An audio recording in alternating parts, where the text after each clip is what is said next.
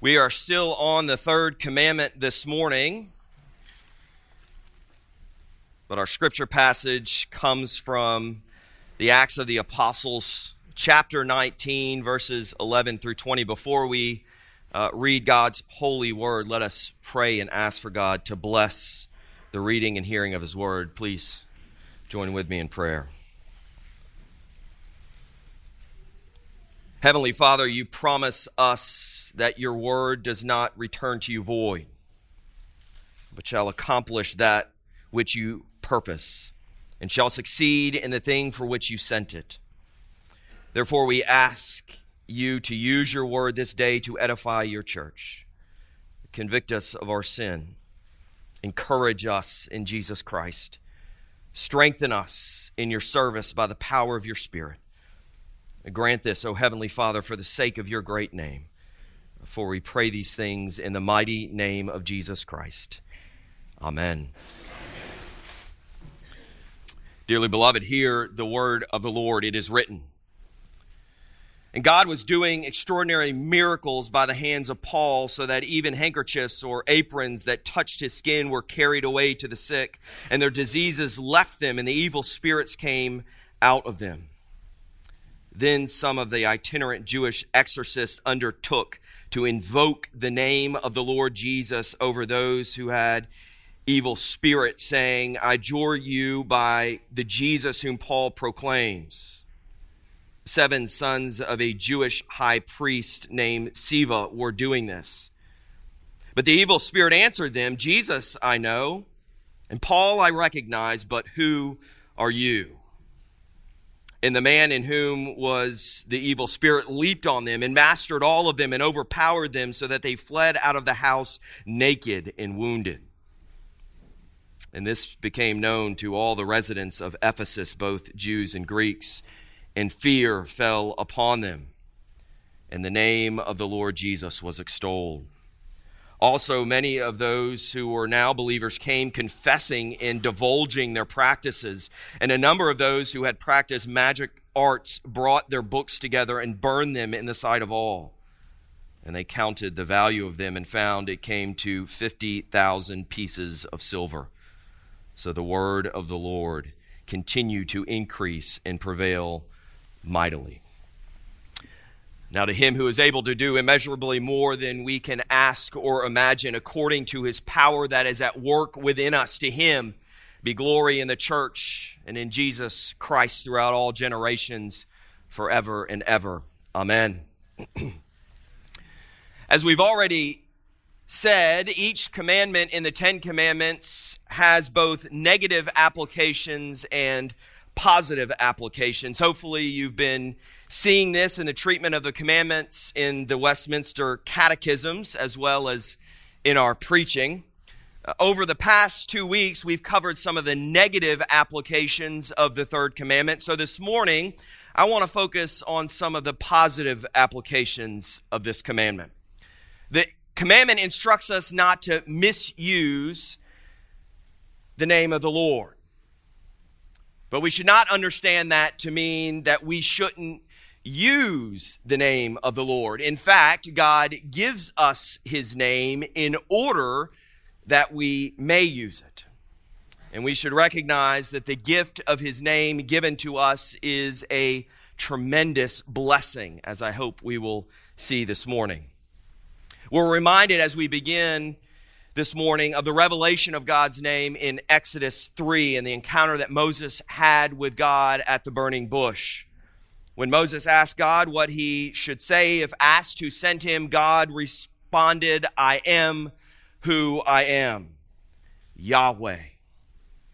And God continued, say this to the people of Israel, Yahweh, the God of Abraham, the God of Isaac, the God of Jacob, has sent me to you. This is my name forever, and thus I am to be remembered throughout all generations. And we know that Jesus claimed to be the same Lord who was revealed in the burning bush. You can go back and listen to Pastor John's sermon from several weeks ago on the revelation of the name of God, where he goes through several places where Jesus makes this claim. It's especially prominent in the Gospel of John. For instance, in chapter 8, in a discussion with some Jews who were questioning him about Abraham, Jesus states, "Truly, truly, I say to you, before Abraham was, I am." And this claim that Jesus is the great I am is vindicated in his death, his resurrection, and his ascension to the right hand of God. This is what the Apostle Paul tells us from Philippians 2, that Jesus, taking on human form, humbled himself by becoming obedient to the point of death, even death on a cross. Therefore, God highly exalted him and gave him the name that is above every name, so that at the name of Jesus, every knee should bow in heaven and on earth and under the earth, and every tongue confess that Jesus Christ is Lord, to the glory of God the Father. Therefore, we know that when we see in the New Testament all the references to the name of the Lord Jesus Christ, that this is a name that is equal in authority to the name of God revealed in Exodus 3, because Jesus is the very same God. If we were to go through these references to the name of Jesus, we would see that in this name there are blessings and power. Our passage this morning from Acts, which is a strange little story even for Acts, gives us some insight into these things. Throughout Acts, we have seen the apostles spreading the name of Jesus, encouraging people to put their faith in the name of Jesus, to be baptized into the name of Jesus. Acts tells us that they were speaking and teaching in his name, but not just this, they were doing many miracles in his name. Diseases were healed, evil spirits were exorcised, the dead were brought back to life. All of the things that Jesus had taught his disciples to do and given them the authority to do in his name. So we have, for instance, the story I shared with the children this morning from Acts 3. Peter, in the name of Jesus Christ, instructs this man to stand and walk, and he does. And then Scripture tells us that the people were amazed by this miracle. They began crowding around. So Peter uses this as a providential opportunity to then tell them about Jesus. And Peter tells them that it was the holy and righteous one, the author of life, who was killed and raised from the dead. And then Peter says this, and his name, by faith in his name, has made this man strong, whom you see and know. And the faith that is through Jesus has given the man this perfect health in the presence of you all. In other words, it wasn't our power that healed this man. The power is in Jesus, who is God and who makes himself accessible to those who call on him in faith. So Christians began to become known as those who call on the name of the Lord Jesus. And our text from Acts 19 shows that people, even non-Christians, had realized that there is power in the name of Jesus, that there's something to calling on the name of Jesus, even if they didn't fully understand it. But even believers, we are told, were amazed at what calling on the name of Jesus accomplished. Luke 10:17 recounts for us that when the 72 that Jesus had sent out returned to him, they returned exclaiming, "Lord, even the demons are subject to us in your name." Acts 19 also teaches us, though, some very valuable lessons about using the name of Jesus properly. It reveals to us that using the name of the Lord is not a magical incantation. The efficacy of the power and blessing contained in the name is not mechanical. In other words, just because we use God's name does not mean that it will be effective to accomplish what we seek after. The 7 sons of the Jewish high priest Siva, who are described here as itinerant Jewish exorcists, discover this truth when they try to exorcise a demon from a man by invoking the name of Jesus as they say, whom Paul proclaims. And the demon responds that he knows Jesus and knows Paul, but not them. The scriptures reveal that this botched exorcism goes seriously sideways for these exorcists after that. They're beaten and humiliated and flee from that place, we are told, naked and wounded. It's a warning to all who invoke the name of the Lord improperly. So what is it to use the name of the Lord rightly? I want to give 4 ways Scripture has called us to use the name of the Lord. First, the Lord has given us His name that we might call on Him and be saved, that we call on His name for salvation. The people of God had for generations called on the Lord's name for deliverance, but the Apostle Paul lays out clearly for us in Romans 10 what it takes to be saved from sin and the just punishment for that sin in light of who God has revealed Himself to be in the Lord Jesus Christ. Paul says, if you confess with your mouth that Jesus is Lord and believe in your heart that God raised Him from the dead, you will be saved. For with the heart one believes and is justified, and with the mouth one confesses and is saved. And then he states, for there is no distinction between Jew and Greek, for the same Lord is Lord of all, bestowing His riches on all who call on Him. For everyone who calls on the name of the Lord will be saved. There are riches for all who call on His name, Paul says. It's the riches of the glorious inheritance that we have in Jesus Christ, who has the only name by which we might be saved. But notice what that means here. Saying that you believe in Jesus is not a magical incantation. It isn't some kind of spell that we can utter to charm God into saving us. Calling on the name of Jesus means humbly and repentantly crying out to God, seeking deliverance from Him, acknowledging our need for Him to save us, and trusting in the sacrificial death of Jesus to make atonement for our sins, and in His resurrection to have the power to give us new life. To put it differently, what we say with our mouths must be an expression of the posture of our hearts before God. But the sons of Sceva hadn't called on the name of the Lord to be saved by Him. They were simply trying to use His name for their own glory without actually bowing their hearts to Him as their Lord. God will not be used nor manipulated, though. Calling on the name of the Lord is not like rubbing a genie's bottle. The power accessible in calling on His name is not granted to just anyone for any reason.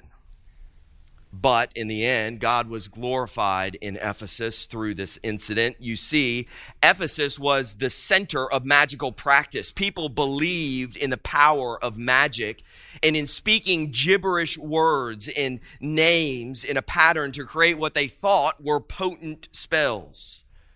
But through this exorcism gone wrong, many in Ephesus who had committed themselves to dark magic realized the bankruptcy of their practices. They realized that the real power was in the name of the Lord, calling on the name of the Lord in faith. And so they confessed and repented of believing in their magic and superstition and for trying to use it for their own ends. And they burned their books on magic and they placed their faith in Jesus Christ. Now, this story challenges us to consider what we really mean when we say that we believe in Jesus.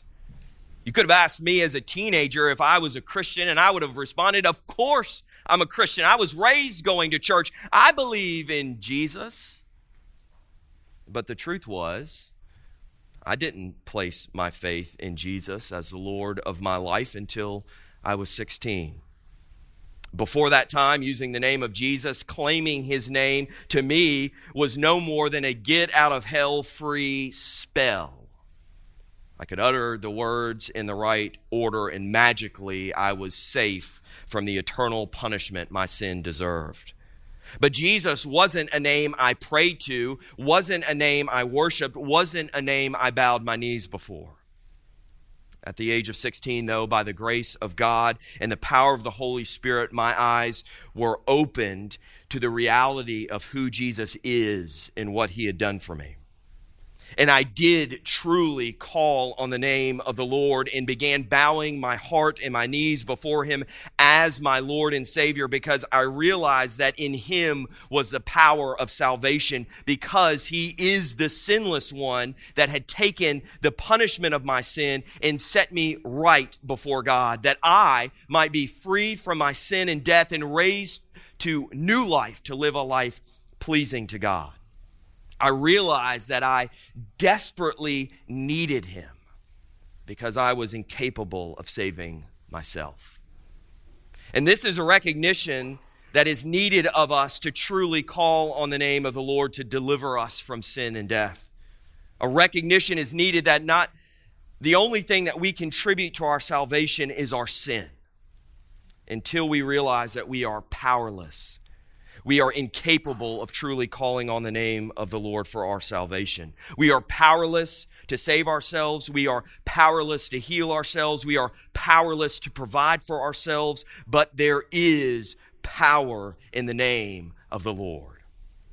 And we see this as early as Genesis 4.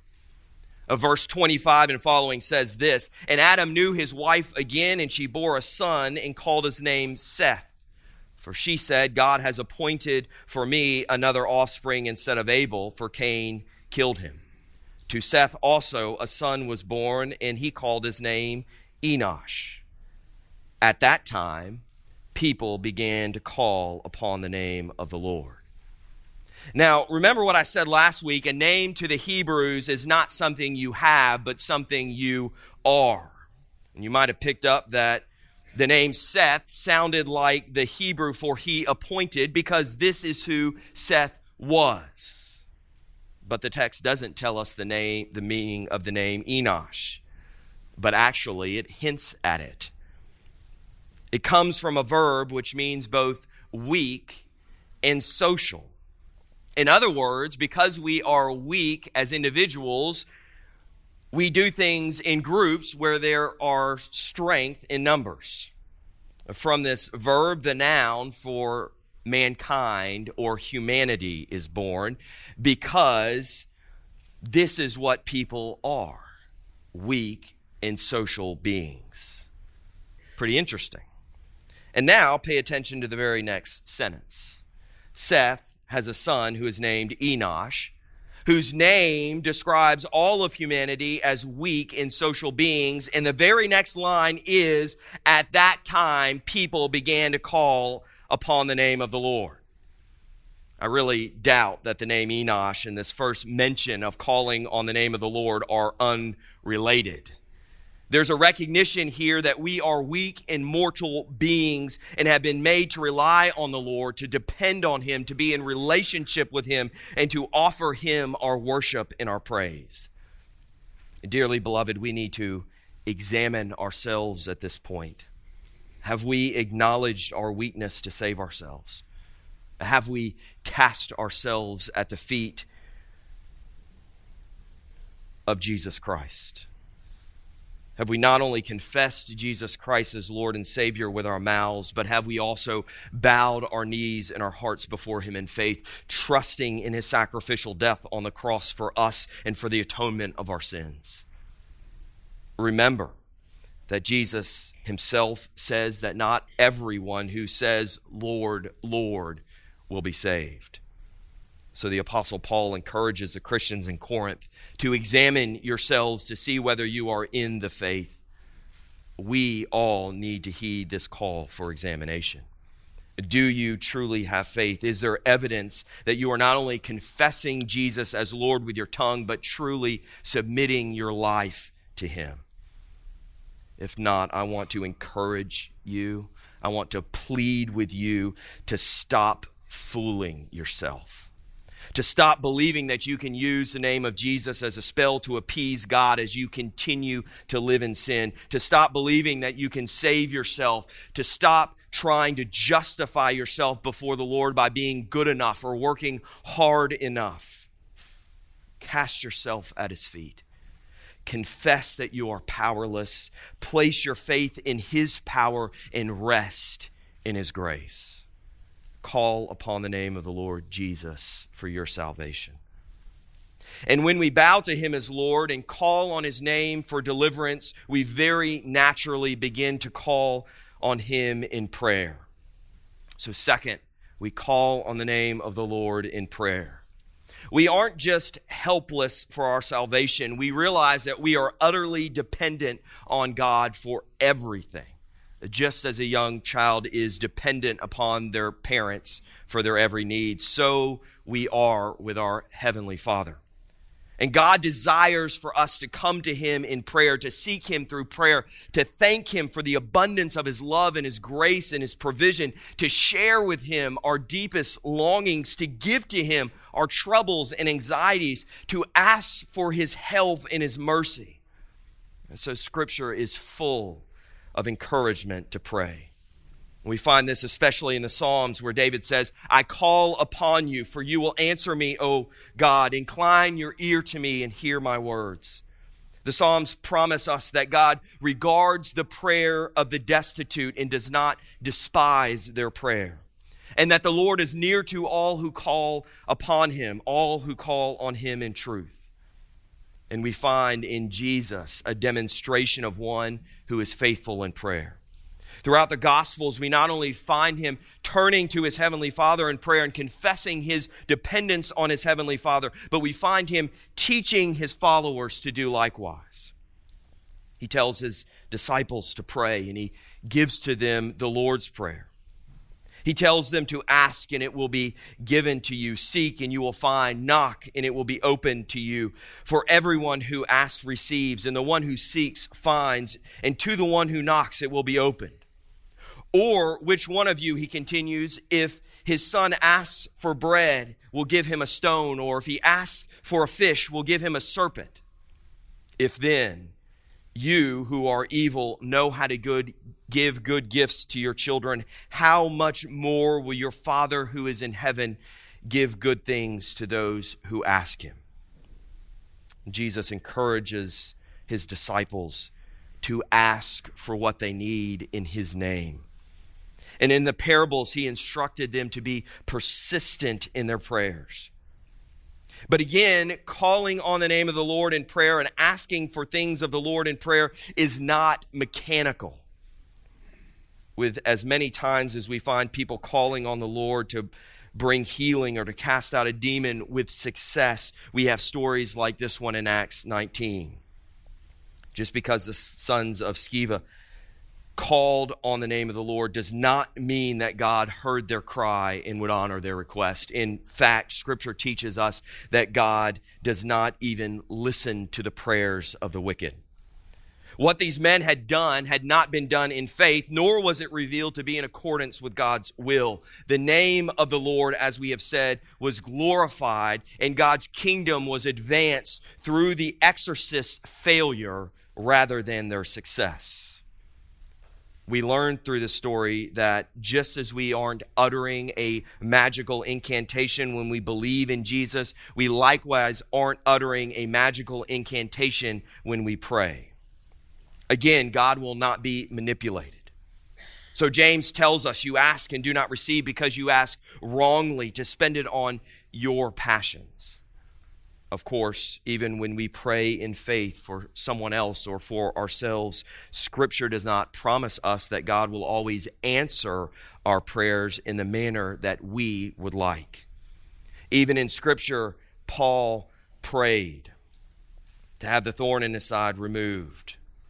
God heard his prayer but did not remove his burden. The people of God don't always get what they request.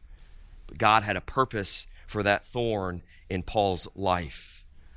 Therefore, God's people aren't immune from suffering even when they ask for it to be removed through prayer. And yet,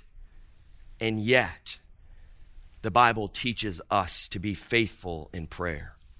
We're called to confess our sins to God, knowing that God is faithful to forgive us our sins and to cleanse us from all unrighteousness. He promises us that. We're called to bring those who are sick to the elders of the church that they might pray over them in the name of the Lord. We're called to cast all of our anxieties onto the Lord because He cares for us. We're called to be constant in prayer and to give thanks in all circumstances because this is God's will for us in Christ Jesus. And what we discover about prayer is that the power of prayer lies not in getting what we ask of God. The power is in receiving the presence of God Himself through prayer. Draw near to God, and He will draw near to you. The power is in the presence of God. But we don't just call on the Lord in prayer, we also lift high the name of the Lord in worship. So thirdly, God has given us His name that we might worship Him rightly and that His name might be exalted among us. In fact, in so many instances in Scripture, calling on the name of God means very specifically to seek the Lord in public worship. For instance, when the Ark of the Covenant was brought to Jerusalem and placed in the tent that had been prepared for it, David broke into song and dance. And he sung, "Oh, give thanks to the Lord, call upon His name, make known His deeds among the peoples, sing to Him, sing praises to Him, tell of all of His wondrous works, glory in His holy name. Let the hearts of those who seek the Lord rejoice, seek the Lord in His strength, seek His presence continually." David is calling the people of God to worship God. He knew that the proper response to who God had revealed Himself to be as our Creator, Sustainer, and Redeemer was to worship God. He knew that God desires for us to gather and exalt His name together, recounting His mighty deeds and giving thanks for His goodness and His faithfulness. Likewise, Psalm 50:15 states, "Call upon me in the day of trouble. I will deliver you, and you shall glorify me." God delivers us from our sin. He makes Himself available to us in prayer. Our proper response should be to praise Him, to worship Him, to exalt His name because, well, that's something you do when you find something or someone that your heart adores. It's something that we do when we are filled with gratitude. We offer up our praise. Don't you do this? Don't you find when you find something that you just love, you want to sing its praises? You want to tell your friends all about it. For those of you who are married, I bet you loved to talk about your spouse when you first met him or her. I bet you gushed on and on about him or her to your friends. I hope you still do that. Or we find a product that we think is just so wonderful and we want to tell others about it. We get on the website where the product is being sold and we write a 5-star review.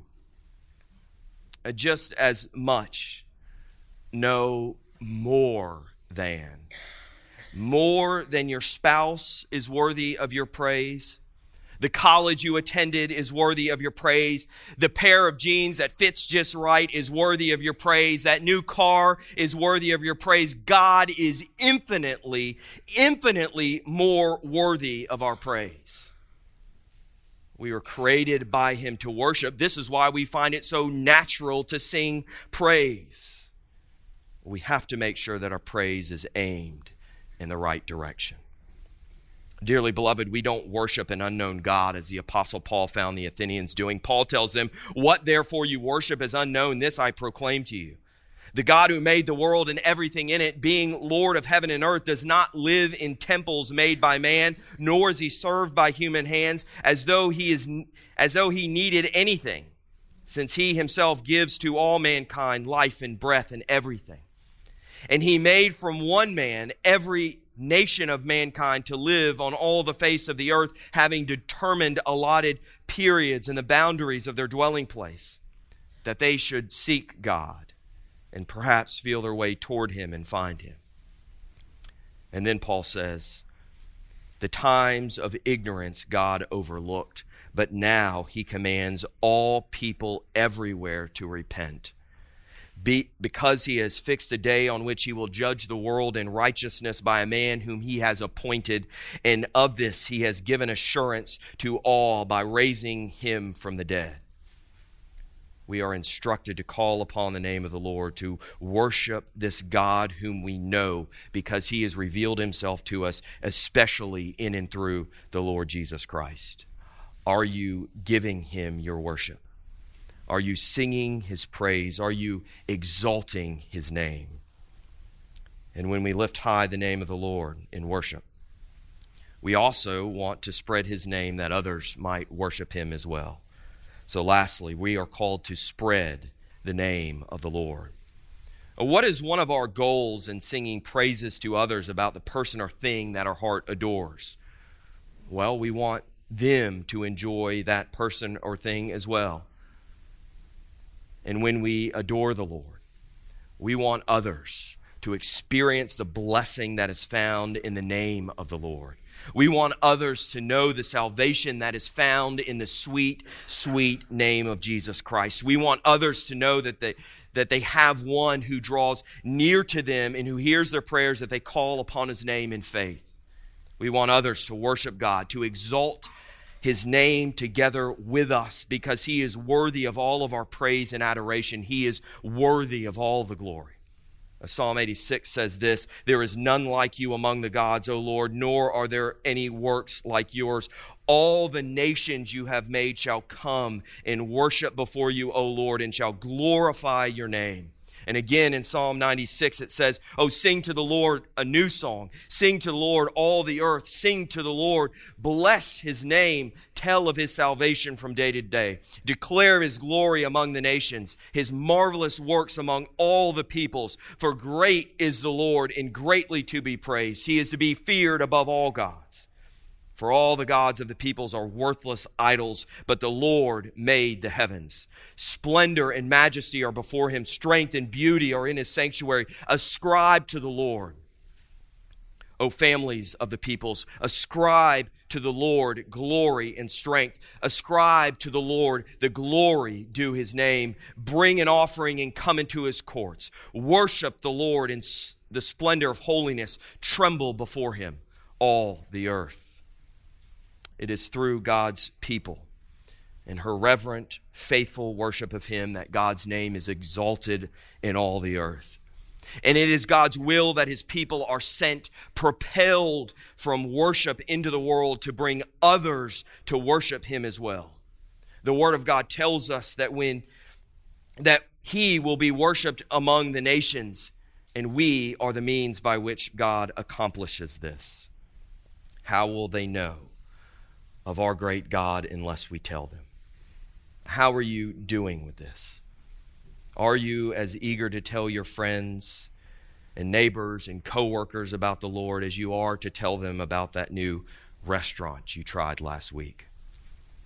Dearly beloved, don't be afraid. There is power in the name of Jesus. God has given us his name. We mustn't misuse it. But it would be a shame not to use it at all. There are blessings in his name. There is power in his name. Thanks be to God, Father, Son, and Holy Spirit. Amen. Let us pray together.